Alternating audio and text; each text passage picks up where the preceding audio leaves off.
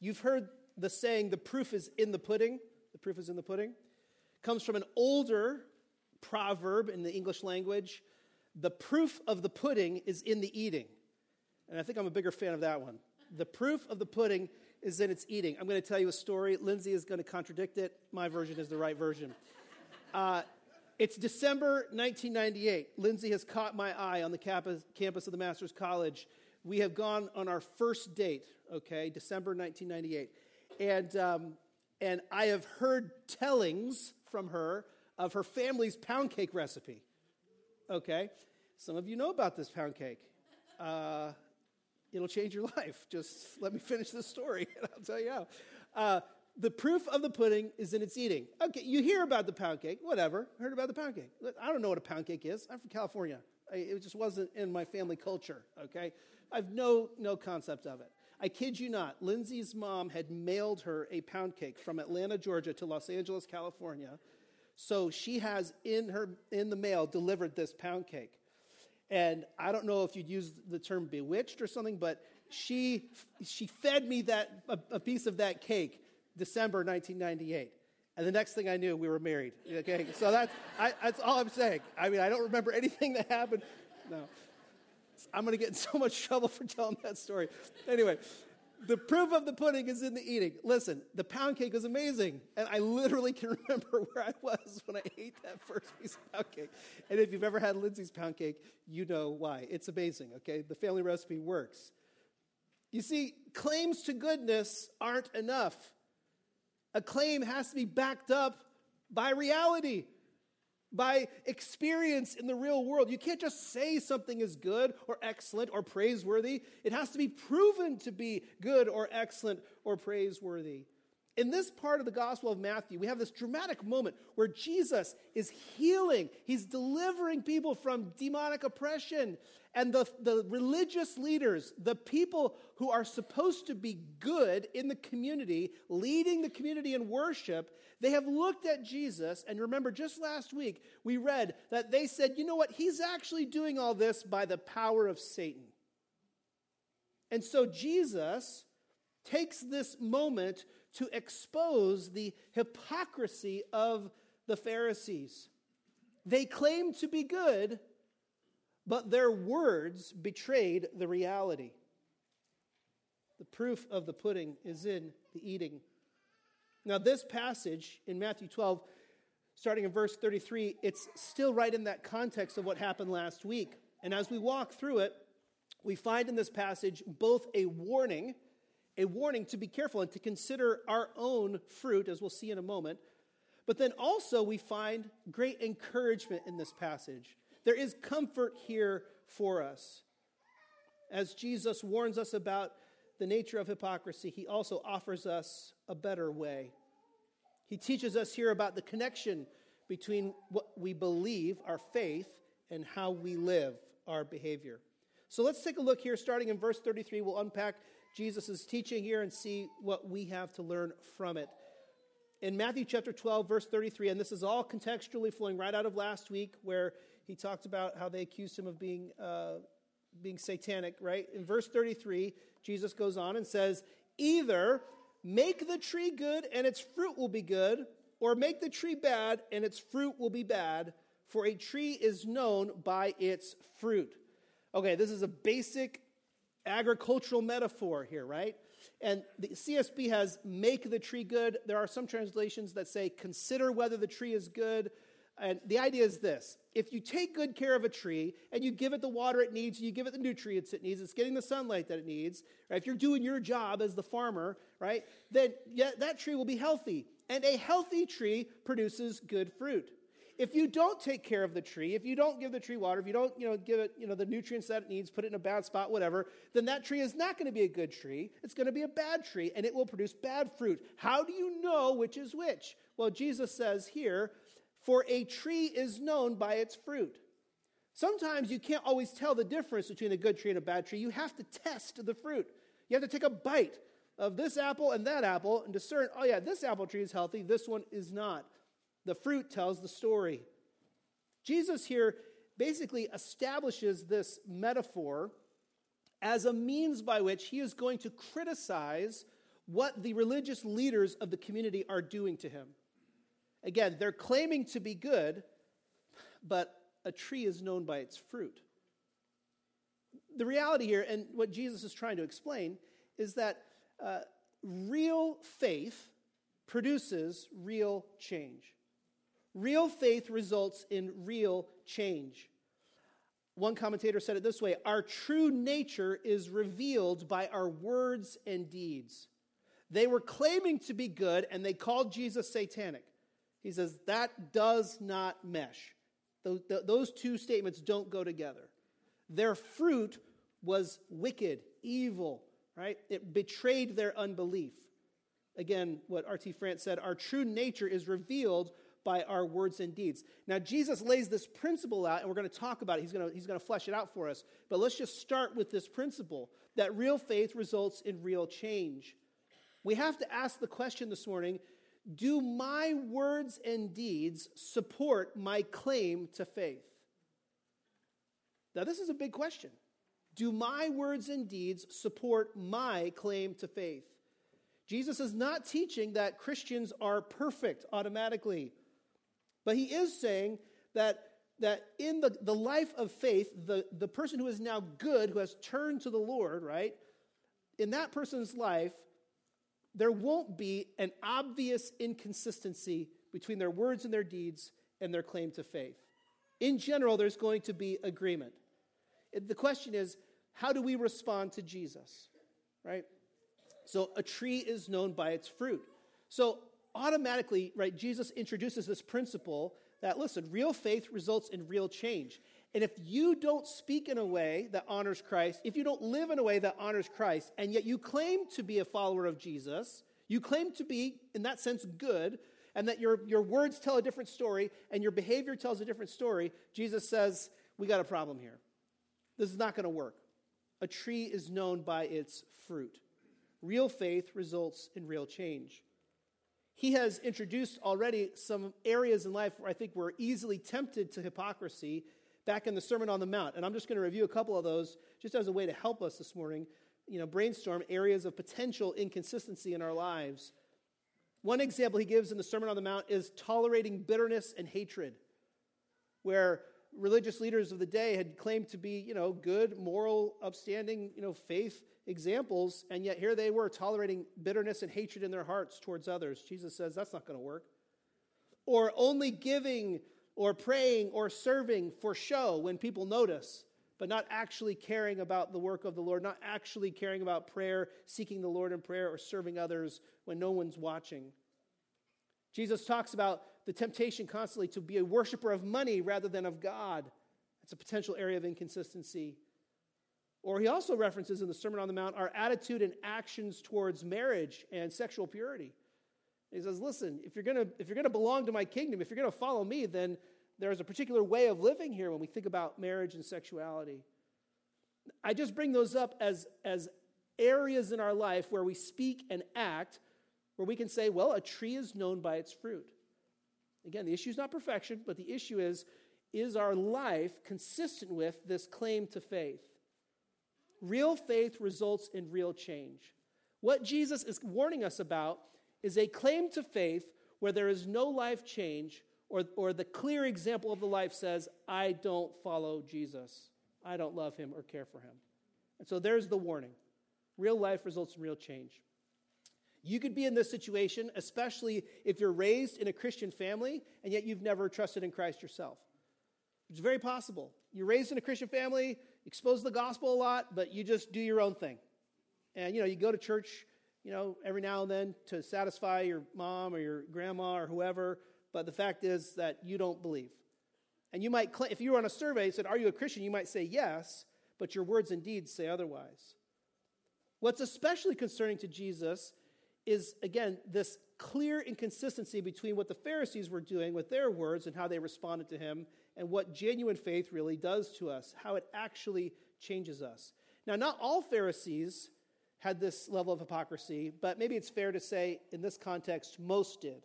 And so Jesus comes at them. Okay, so he establishes the principle, for a tree is known by its fruit, and Jesus says, let's look at the fruit. Watch verse 34.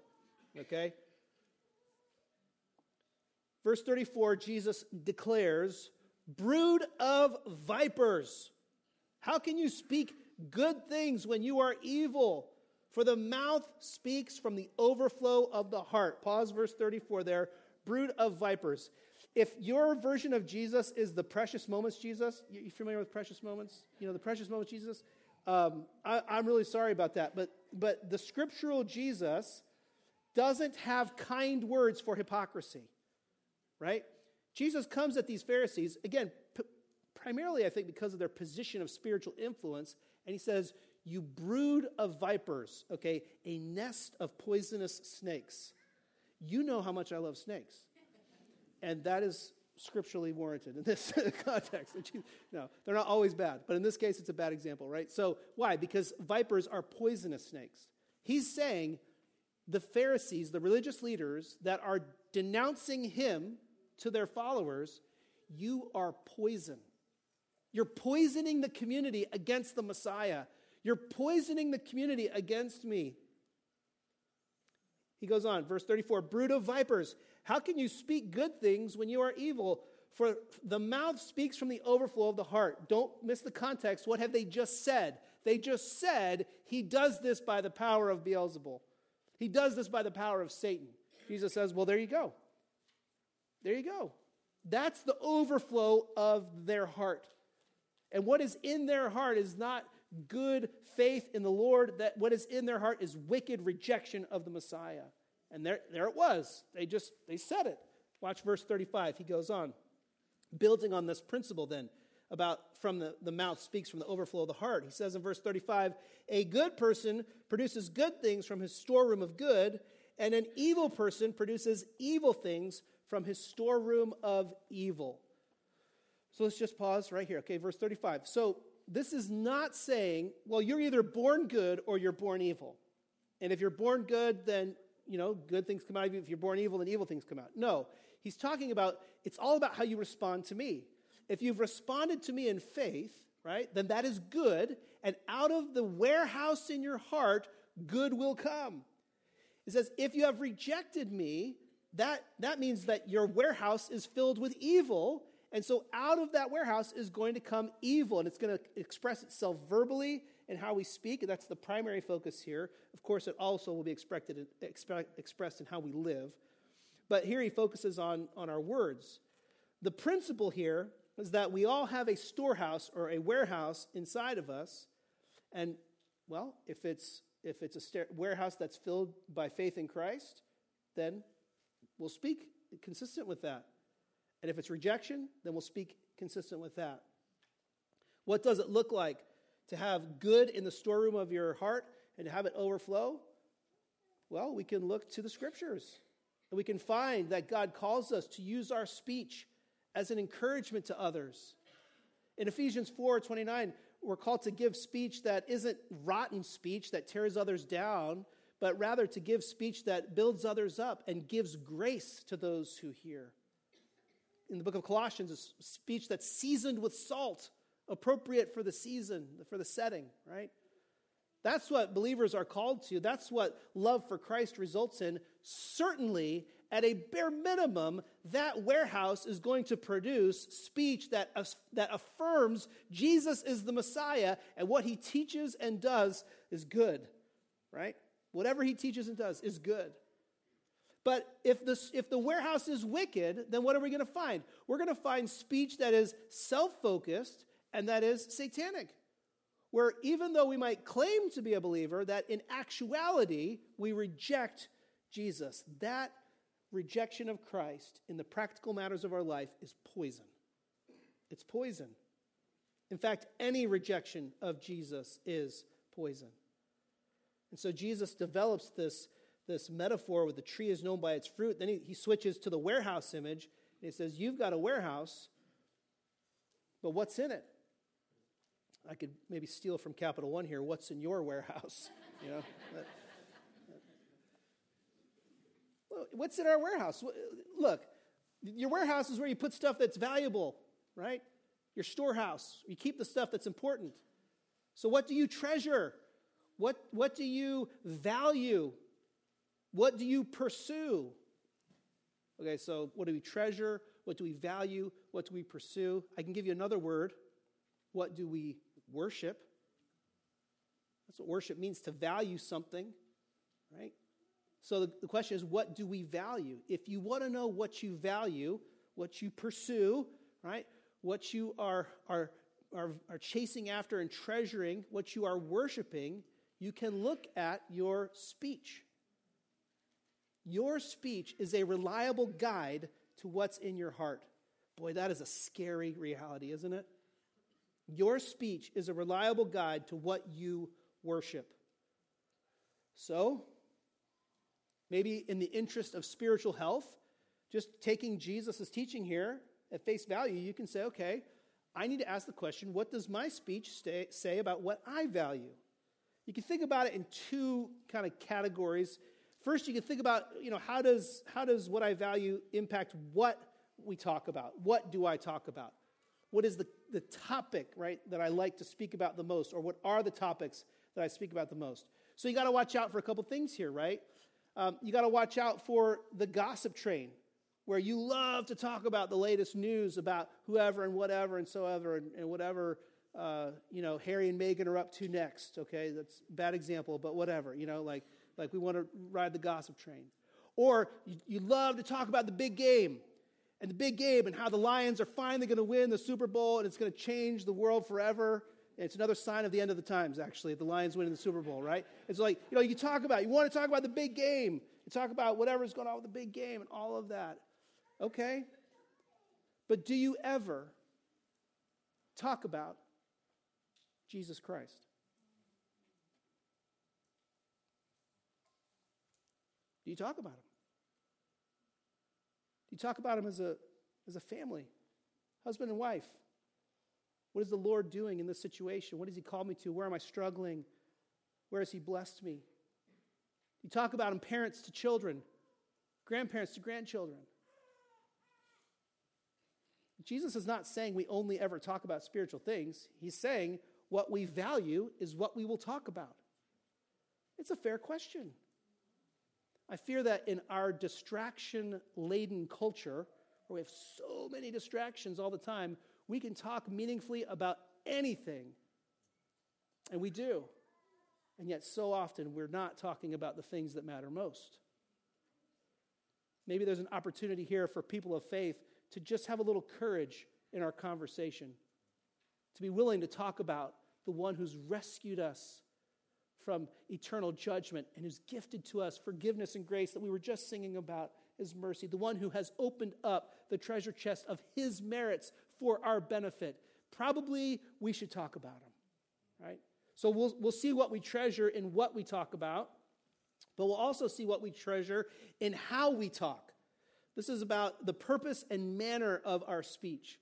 So again, Jesus is not saying you never talk about anything other than him. Obviously, that's not the point. But the fact is that real faith results in real change. And the fact is, you will know a tree by its fruit. And the fact is, out of the overflow of the heart, the mouth speaks. And so what Jesus is saying is you can see by what you talk about and by how you talk what you value. And so in Ephesians 4:29, we get this caution about, listen, if you're a believer in Jesus, we don't speak in foul, rotten ways, okay? Our speech is not intended to tear down or to be intentionally abrasive to others. No, instead, we speak in purposefully ministerial ways, that we want to bless others with our speech, and we want to lift others up, right? That we want to give grace to those who hear whatever we're saying. And so we could be talking about the big game. We could be talking about the weather. We can be talking about whatever's going on at work or at school, and we can do that in a way that dishonors Christ, that shows that all we care about is ourselves, or we can do that in a way that honors Christ and exalts him, just by the manner that we're speaking, the vocabulary that we use, the tone that we use, and maybe that we've stopped and thought, you know what, how can I encourage this person that I'm talking to? Any rejection of Jesus is poison, and Jesus says you got to be careful about your storehouse.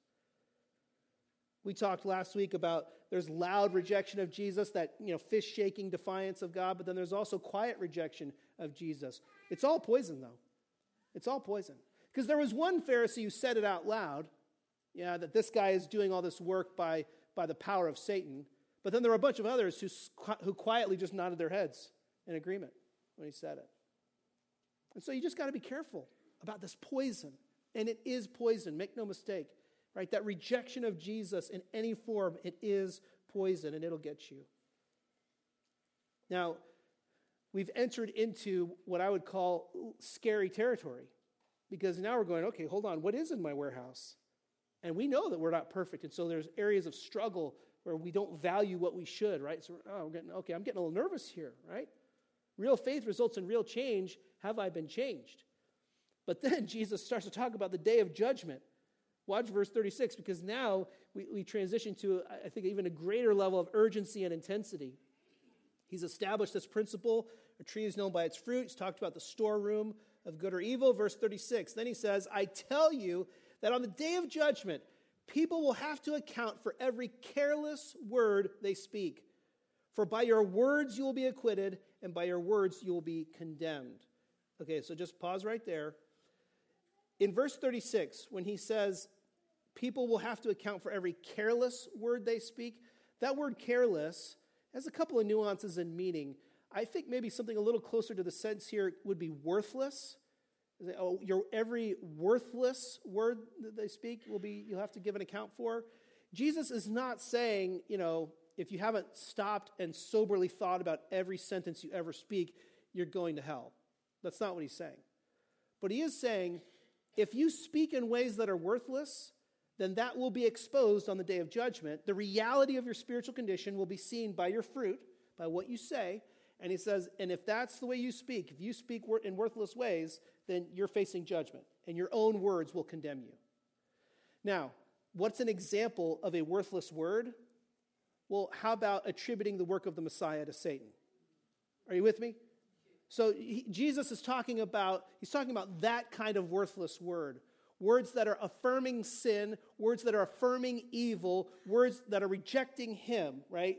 He's not talking about the everyday mistakes that we often struggle with, which are still important and need to be dealt with. But here he's saying, listen, real faith results in real change. And on the day of judgment, if you were wearing the clothes of a Pharisee and everyone viewed you as a spiritual leader, and yet in your fruit you proved to be evil rather than good, you will be judged. That's what verse 37 says. For by your words you will be acquitted, and by your words you will be condemned. Now let's just be careful here. Jesus is not teaching works salvation, that you will be saved and forgiven because you speak in certain ways. He is saying that only real faith rescues on the day of judgment, and real faith results in real change. So the question is, how do I know if I have real faith? Well, because of my fruit. There is evidence in my life.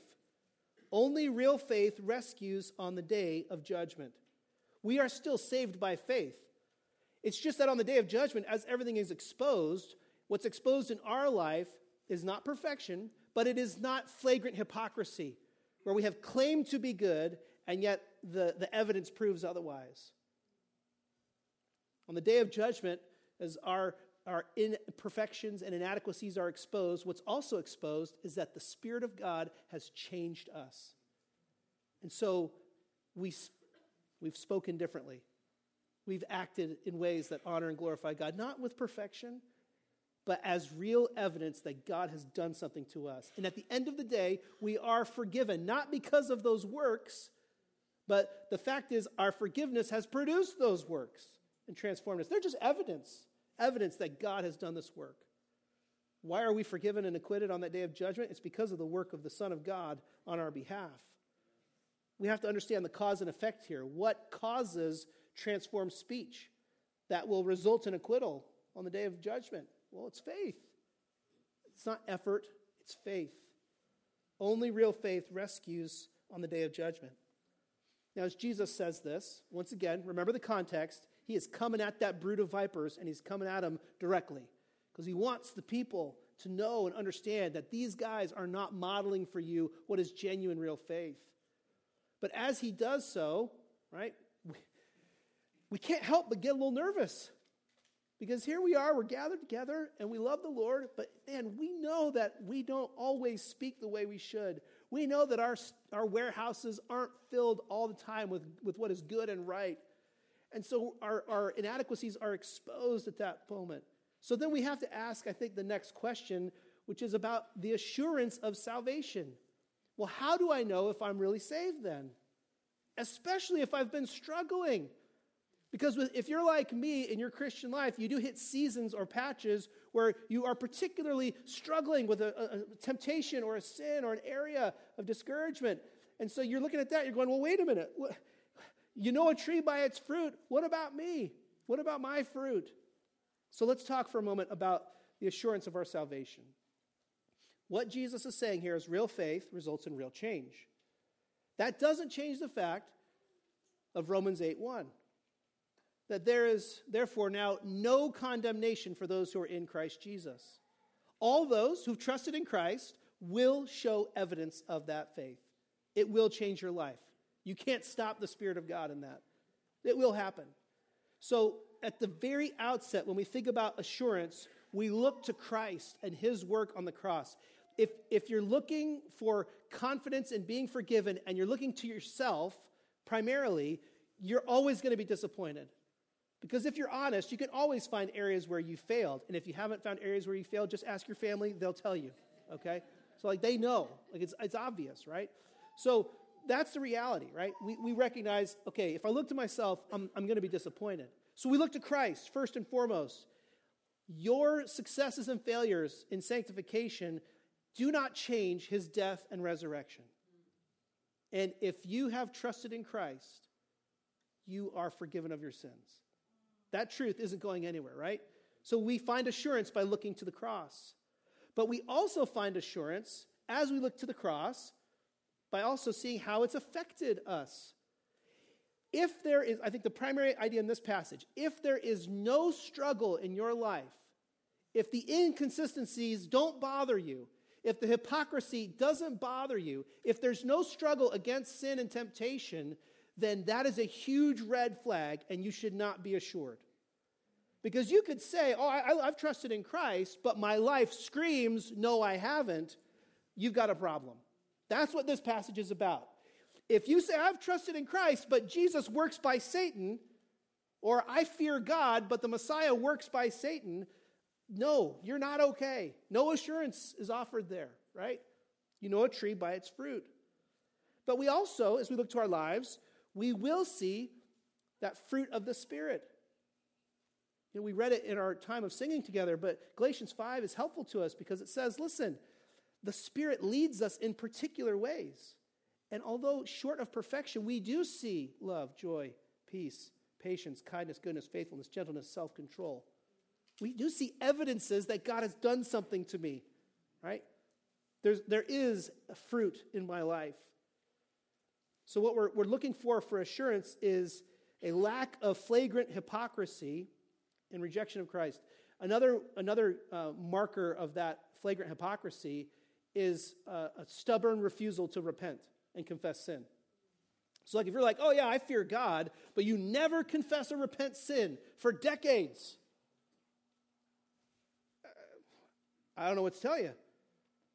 I don't know if you should be assured, because the person who fears God is sensitive to the Spirit of God leading him in the conviction of sin and confessing sin and failure and turning back to the Lord daily. I mean, this is a daily issue where we seek the Lord. Not that every day we have massive failures, but every day we know we need God. We need a Savior, a rescuer.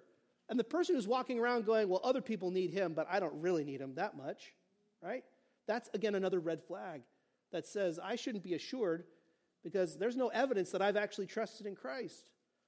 There's no sign of that in my life. If we're struggling for assurance, we look first to the cross, and then we look for evidence that God has done something to us. Not perfection, but we look for signs. We look for some of that fruit. And maybe even if we have a very tender conscience, we might only see our failures. That's where we might have a trusted brother or sister or someone like our spouse who puts their arm around us and says, you know what? I see evidence in you. I see evidence in you that God has done a work in your life. I see fruit consistent with the Spirit's presence. I see evidence that, yes, you have trusted in Christ. And so sometimes when we're discouraged, we need someone to come alongside us and just put their arm around us and talk honestly with us. And listen, brothers and sisters, if you know someone who claims faith and their life is screaming they have no faith, love them well by asking them if they are actually a Christian. Not as a scare tactic, not to be a fear monger, but just to say, I love you enough to say, you claim this faith, but I don't see reason to believe that you are a believer. This is not some type of hyper spiritual Gestapo, like, combing through people's lives, looking for the little faults and failures. No, out of love and grace, this is just care to say, I'm just not seeing it. I'm just not seeing it. If you're here this morning and you're concerned as to whether or not you are a believer, that's a good sign, right? That's a good sign. It's a good starting point of softness to the Lord, where you're going, okay, if it doesn't bother you and you're like, forget it, I don't even care, well, that's a red flag, right? More reason to be concerned. But Pastor Ryan, if I'm seeking assurance and I look at my fruit in my life, and yes, I see some evidence that God has been at work and I have trusted in Christ, but then I also see these areas of failure. Now what do I do? Well, we read the rest of Matthew, and what happens? Jesus goes to the cross for those failures. He died on the cross so that you and I could be forgiven for our failures, for our sins. And he rose from the dead so that as we trust in him, we're forgiven. And so, yes, there's no condemnation for those who are in Christ Jesus. And when I come across my own failures, when I find something wicked in my storehouse, when my fruit isn't looking that great, right? And so it's not perfect fruit, and I see something I need to adjust, and I recognize my sin, what do? I confess it to the Lord. Say, yes, Lord, I failed. And if you're here this morning and you're human, you failed. But what we find in the gospel is grace and mercy. We find forgiveness. So we can say, I sinned. I failed when I said this, when I did this, when I didn't do this. I failed. And Lord Jesus, I am looking to you for forgiveness. And this is the crazy thing about the gospel. When we do that, so often we think, here's Jesus like this. Again? Really? You blew it again? What's your excuse this time? You're on a diet? Is that the problem? Didn't sleep enough? Like, we feel like Jesus is sitting there ready to just come down on us. You know what Jesus is his posture is towards us? He says, that's exactly why I came for you. That's exactly why I walked that road for you. That's exactly why I hung there for you. It's terribly tragic that in so many churches, you find people who say, I'm all about Jesus, and yet they never confess their need for a Savior. They come to church and they pretend that they've got it all together. When everything we sing and everything we're reading says none of us have it all together, right? We pretend that, I don't need help, right? When the gospel screams, we all need help. So when we fail in the gospel, we find safety to say, I've blown it. So you can say to your spouse, right? Confess it to the Lord, you confess it to your spouse. You can say it to your kids to your parents. You can say, I've confessed it to the Lord, now I confess it to you, I failed, I messed up, I shouldn't have said that, I shouldn't have done, I should have done, whatever, right? And what that is God-honoring response to sin, right? When we read a passage like this, if we read it incorrectly, it can lead to panic and to fear. But Jesus says hypocrisy is such a poison. We've got to confront it head on. We've got to call it what it is. But even as he does so, even as he says, we have to acknowledge that a tree will be known by its fruit. Even as he says, out of the warehouse you'll speak, we also have to recognize that by his very mission, he is changing us, right? He is working this miracle in our lives. Only real faith rescues on the day of judgment, and guess what? Real faith results in real change. My friend Martin Luther, thinking about this exact topic, he said it this way. You think about, well, what makes me good, right? I think that's a fair question. What makes a tree good? What makes a sinner a saint? He says, a man becomes good through the regeneration of the Spirit. Listen, what you got to hear out of a passage like this is not, well, you better try hard, or else, you're in trouble. What you hear is, when God works a miracle, there will be evidence. And yes, we struggle, but the transformation that we find in our lives is due to His gracious work. God doesn't look at us and say, well, you checked enough boxes, I guess I'll rescue you. He says, I love you, I'll rescue you. Now watch what that does to you. Watch how it changes how you speak and how you live. Because real faith results in real change. We're going to pray here and conclude our time in the Word, but as I do so, I just want to acknowledge that this is a particularly difficult topic for so many of us. And if assurance of salvation is something that you struggle with, that we would love to minister to you and to talk with you about your spiritual state. And the gospel is so clear, we want to be confident in our state as being forgiven because of faith in Jesus. And we want to help each other in that. Not because we're great and we've got it all figured out, but because we worship a great Savior. So let's pray together and we'll ask for His help. Lord, once again, we pause this morning and we thank you for your word. Even in a warning passage like this, Lord, where you remind us that real faith results in real change. And Lord, we see the hypocrisy of the Pharisees in this moment as they attribute your miracles to Satan, and that is scary. It's scary to us, Lord. And yet at the same time, Lord, we also see that there's comfort in the fact that by your Spirit, you have changed us. And although we are not yet perfect, we see evidence, Lord, in our lives, in how we speak, what we speak about, Lord, how we live. And Lord, we ask for your help this morning to live in light of the gospel. Lord, I pray especially for those who may be here who have not yet trusted in you. Lord, I pray that you would convict them of their sin and show them your goodness this morning in your provision. Lord, I pray for those this morning who may be here who are struggling with assurance. Lord, they're struggling to know whether or not they are saved. I pray that you would remind them that there is no condemnation for those who are in Christ Jesus. And those who are in Christ Jesus have truly been changed. And so there will be some signs, some evidence in their lives. Lord, help us as we seek to comfort one another and point one another back to you. Lord, we know that this is a delicate area in our sanctification, this ebb and flow of confessing sin and being confident in the gospel. But we pray that you would help us, even as we navigate these challenging times, to always look to you in faith, to be honest about our failures and to confess our sin and repent. And as we do so, Lord, we thank you that our forgiveness is not conditioned on our performance. It's conditioned on your death and resurrection on our behalf. Lord Jesus, we pray that we would be trees who are healthy and who bear good fruit for your glory. We pray these things in your name, our Savior. Amen.